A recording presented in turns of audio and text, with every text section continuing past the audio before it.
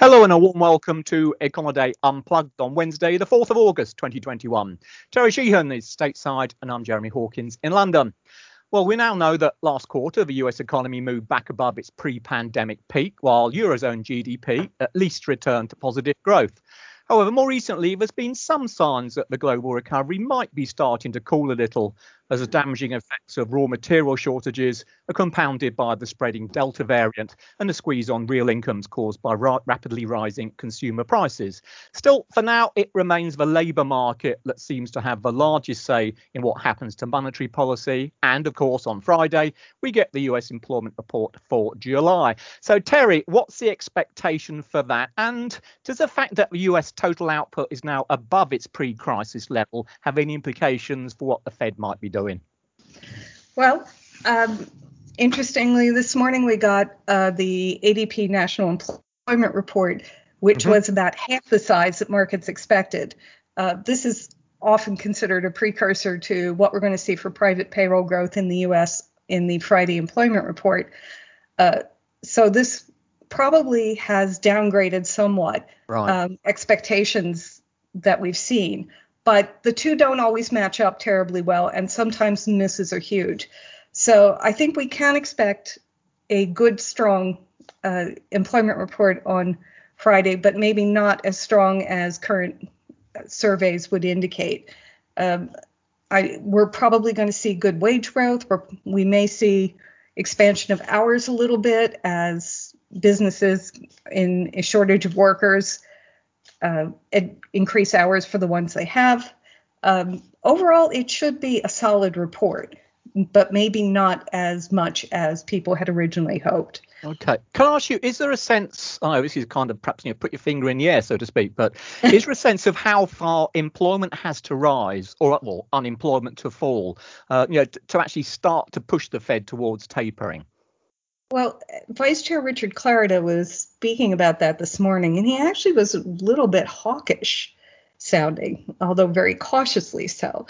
But he was pointing out that when you have an economic recovery, you'll tend to get these big increases in productivity and such, but the labor force recovery tends to lag. So he was in agreement that we haven't seen quite the substantive further progress that the Fed is hoping for.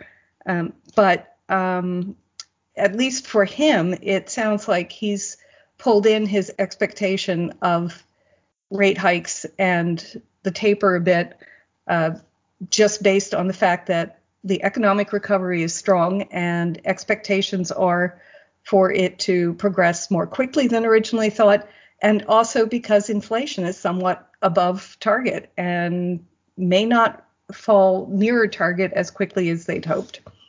Oh, OK, that's interesting. Actually, well, on that, let me ask you a question. We had some comments the other day from one of the European Central Bank's executive board members, Luis de Guindos, and he suggested that Europe's economy will be back to normal once it's returned to its pre-pandemic growth path rather than pre-pandemic levels. So effectively, he's presumably saying then that GDP is going to have to be perhaps significantly higher than it was before the COVID struck, before he thinks anyway, or at least the ECB perhaps in general, believes that it's where it should be, which clearly from the ECB's point of view means that the idea of any tightening is even further down the road. What's the Fed's sort of view in terms of levels of GDP versus pre-pandemic versus levels of GDP versus where the economy should be now at this stage if the growth path had continued as previously? Well, I know that Chair Powell in his recent press briefing noted that the economy has undergone some fundamental changes in terms of just where people are employed, how they're employed, the increase in automation, the changes in processes. So the ability to compare the economy now and then may be imperfect. So I think what they'll be looking for is, and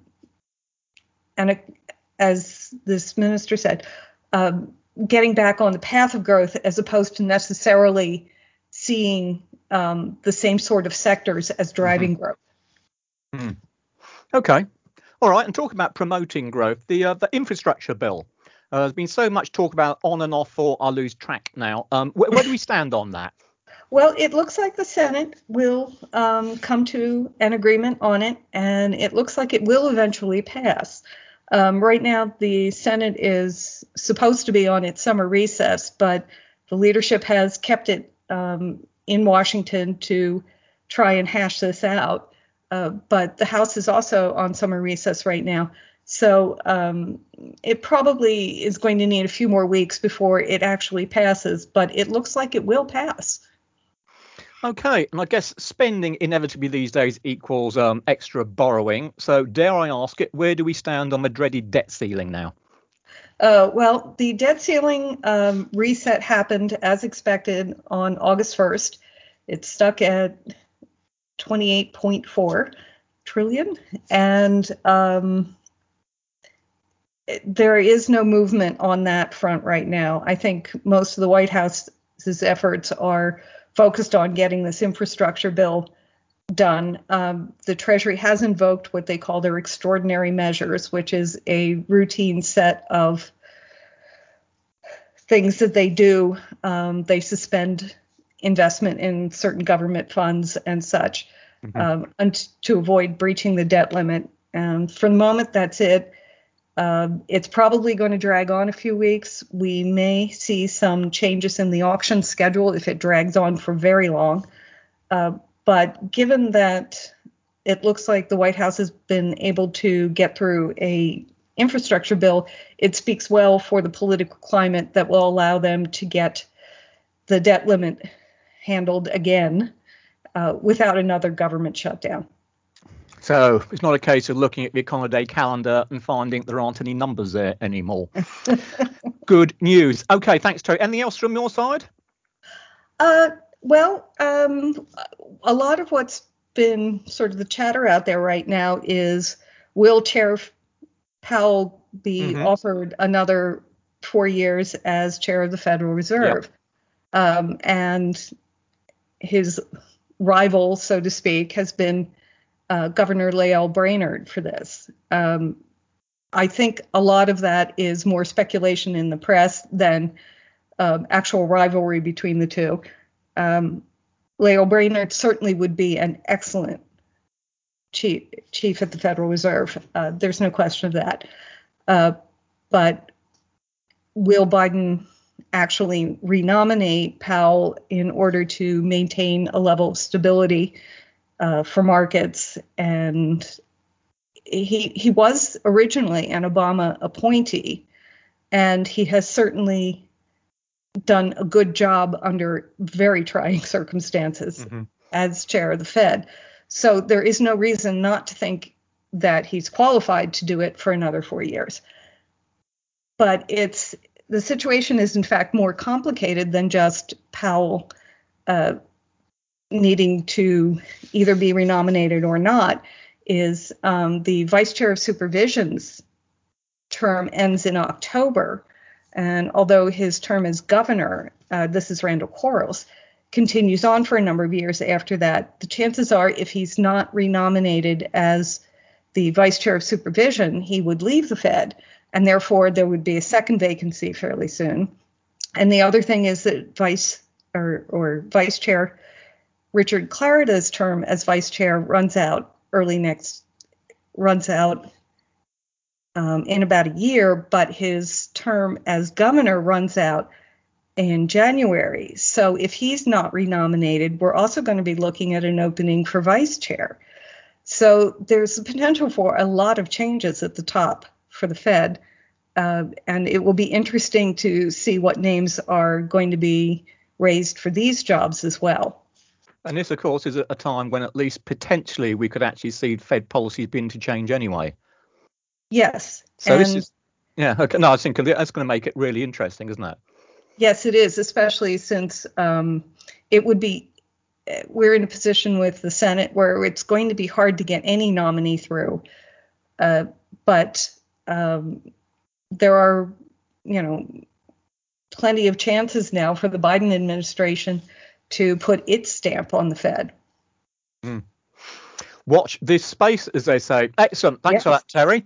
OK, then across to my part of the world, so to speak. What do you know about Europe? Well, last week we had our first look at second quarter GDP for the Eurozone as well. It's actually a little bit stronger than expected, up 2% on the quarter. So at an annualized rate, so US terms, we're talking about growth, what about 8.2%. So actually, for once, somewhat stronger than we saw on Terry's side. But that said, in contrast to the US, for the Eurozone, despite growth exceeding expectations in the second quarter, total output was still the best part of 3% below where it was at the end of 2019, so just before the coronavirus arrived. So there's still an output gap there, which authorities want to close, and clearly is one reason why the ECB remains so dovish. What else can we say? Well, within amongst the composition, I guess one of the other sort of aspects worth noting is the fact that the big two countries, France and Germany, both underperformed. So quarter-on-quarter growth in France was just 0.9%, which is really nothing to write home about at all. Germany at least picked up to 1.5%, but even that was below the overall Eurozone average. So really, the respectability, if you like, of the headline growth itself really came down to a number of the smaller countries, and also the other two of the big four, Italy, which was up 2.7%, and Spain, which was 2.8%. Now, I guess more importantly, looking ahead, if anything, I guess some of these surveys now are starting to hint that we may already be starting to reach the peak period of growth, as we start to emerge from the COVID crisis. The PMI itself, the composite output index, we had confirmed this morning for July, that was up at 59.5, which is the highest we've seen since 2006, which is good news. But the correlation between it and GDP was particularly poor in the first quarter. It hopelessly overestimated GDP growth then. And clearly there's going to be some similar risks, I suspect, to the July data as well. And looking around some of these other surveys, national surveys out of the likes of ANSSI in France or the IFO survey in Germany, they both found some weakening in overall sentiment. And indeed, even with the PMI itself, it noted that business optimism about the year ahead was at its lowest level in some 4 months. So I think, put it all together, by and large, it looks, yes, the Eurozone economy is doing okay. It's certainly recovering, but there's growing question marks now, I think, about what the rest of this year is going to look like. And in part, of course, that really just comes back down to, obviously, the ongoing shortages of raw materials, supply side issues, etc., but also this spreading Delta variant, which is becoming quite an issue now as far as Europe's concerned. As we talked last week, a number of countries have actually started to reimpose various restrictions, which inevitably will hit the growth side of things. Also, I guess, increasing the likelihood of no change in ECB policy for some considerable while. The inflation numbers, which looked a bit odd last week, I must say. These were flash numbers for January. Now, the headline rate actually moved up to 2.2%, which was surprisingly strong. And, of course, takes it above the ECB's new 2.0% symmetric target level. But the core rate actually fell from 0.9% down to just 0.7%. Now, there are going to be a lot of technical distortions, I think, in this, particularly regarding summer sales, which probably helped to bias the number down, particularly the core number this July. And it may well be reversed once we get into August time. But until we actually get that confirmed, the bottom line is that unlike a lot of countries at the moment around the world, core inflation, as far as the Eurozone is concerned, remains extremely low and clearly well below where the ECB would like to see it. Talking of ECB, or at least central banks, the other focus or main focus perhaps for a lot of Europe this week will be the Bank of England on Thursday. I think as mentioned last week, it looked as if there was a growing feeling that we could see the early end to quantitative easing from the Bank of England this week. A number of commentators, or certainly at least two of the senior government officials, Bank of England officials, I should say, had kind of intimated that they'd be voting to finish quantitative easing this week. And that would be subtract about 50 billion sterling or so of potential quantitative easing from the actual stock at the end of the day. But since then, we've had some others coming out really suggesting, well, just a minute, we really need to wait to see how the economy is going to respond to some of the withdrawal of fiscal stimulus. The furlough program in particular is due to be ended at the end of September time. Want to see how that impacts the economy before we start doing anything. So I guess it's kind of we're going to see a reaction to whatever happens on Thursday now. It would appear overall, I think, that the consensus is that the bank won't do anything. Certainly won't be in terms of interest rates or anything like that. But it really is a case of whether or not they're going to finish quantitative easing now or continue with it at the current rate. I mean, it looks as if there's going to be no change, but it is certainly something which could happen. And the other big thing to note on Thursday, and again, this is just a potential event rather than guaranteed, forward guidance with regards to quantitative easing and interest rates. Under Mark Carney, the previous Bank of England governor before Andrew Bailey took over, there was going to be no quantitative tightening, and that is actually shrinking the balance sheet. So actually withdrawing liquidity from the system until bank rate reached 1.5%. And bank rate, of course, is still at 0.10%. So it's got an awful long way to go on that basis before the bank's actually going to start shrinking its balance sheet. However, Bailey seems to want to move quantitative tightening roughly at the same time as it moves interest rates. So it suggests that at some point we could see the quantitative forward guidance being revised, whereby quantitative tightening will come about round about the same time as interest rates start to go up. So that would mean that the interest rate threshold would have to be moved much closer to this current 0.10% bank rate. They may not announce anything regards this on Thursday, but they do have the new monetary policy report, the quarterly report, which updates what the bank's thinking about the economy and so forth. So it would be an opportunity for them to do that. But we'll certainly be getting news on that at some point, and it's, I guess, something to be alert for once we get into Thursday itself. Elsewhere amongst some of the countries I look at, I should mention Canada. In line with the US, of course, we'll get the Canadian labour market report on Friday. That's I must say spreads are quite wide in terms of market call on this, but the midpoint probably is around about 150,000 increase in payrolls, and that would be after almost a 231,000 increase in the previous month back in June. That would be enough then to reduce the unemployment rate from 7.8% down to 7.4%. Now, that would still leave, if it's correct, employment almost 2 million below where it was back in February last year before COVID struck. But nonetheless, it would be another strong set of numbers and probably leave the Bank of Canada on course for additional tapering of its quantitative easing program. Its next meeting is on September the 8th. It could come then, or possibly the meeting after that. Also of note, I should mention the GDP numbers we had out of Canada last week. These are for May. Of course, they have monthly data there. That was down 0.4%, which doesn't look too clever. But that, of course, was during the semi-lockdown period introduced when the COVID cases started rising very sharply again. And the statistics guys are forecasting an increase of 0.7% for June. Now, if that's right, that would equate with a 2.5% adjusted annualized rate for the second quarter as a whole. And that would compare with the monetary policy report's call of 2.0%. So in other words, the economy outperforming the central bank's expectations, which again should be seen as increasing the likelihood that we will see the Bank of Canada taping its quantitative easing program before very long. RBA on the central bank front, Reserve Bank of Australia, they met yesterday. Nothing particularly new out of that. So the official cash rate is still at its record low of just 0.10%. And quantitative easing will continue to run asset purchases at 5 billion Aussie dollars a month until early September, before it's going to be tapered, as the bank previously announced, down to 4 billion until once we get into November time. That does assume we'll get a sharp improvement in the vaccine rollout, of course, and so far it should be said that that's been going extremely slowly. And with the big rise we've had in cases out there at the moment, it may be perhaps that we're not going to see any kind of move on the interest rate front until, well into next year, if not the year after. Indeed, we take the central bank at face value. They still think we won't see rates going up until we get into 2024. Lastly, just mentioned the Bank of India.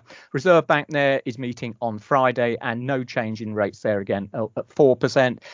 With so many countries at the moment, it almost seems as if inflation is not an issue for the RBI currently. They're very much focusing upon supporting the real economy as they try to get through the COVID crisis like everyone else.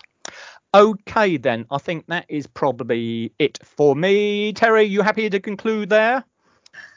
Just that I would be cautious about looking for too much tapering of asset purchases or too much pulling in of expectations for a rate hike, because I think most of the central banks are going to be really concerned about removing support too soon, because the outlook is just still very uncertain with the whole global pandemic. And although, vaccine rollout's been pretty good, there are still, at least here, many adults who are reluctant to be vaccinated, and that slows our progress in combating the pandemic. Yeah, good point. So the vaccination is still very much key in many ways to the outlook as a Yes. whole, isn't it? Okie dokie. Thanks, Terry. Well, let's finish it there then. So that's it for this week. On behalf of Terry and myself, thanks as always for listening. We'll be back next week. And in the meantime, all the key market moving data and events can be found listed and analysed in Econoday's super user-friendly global economic calendar. We'll see you next time.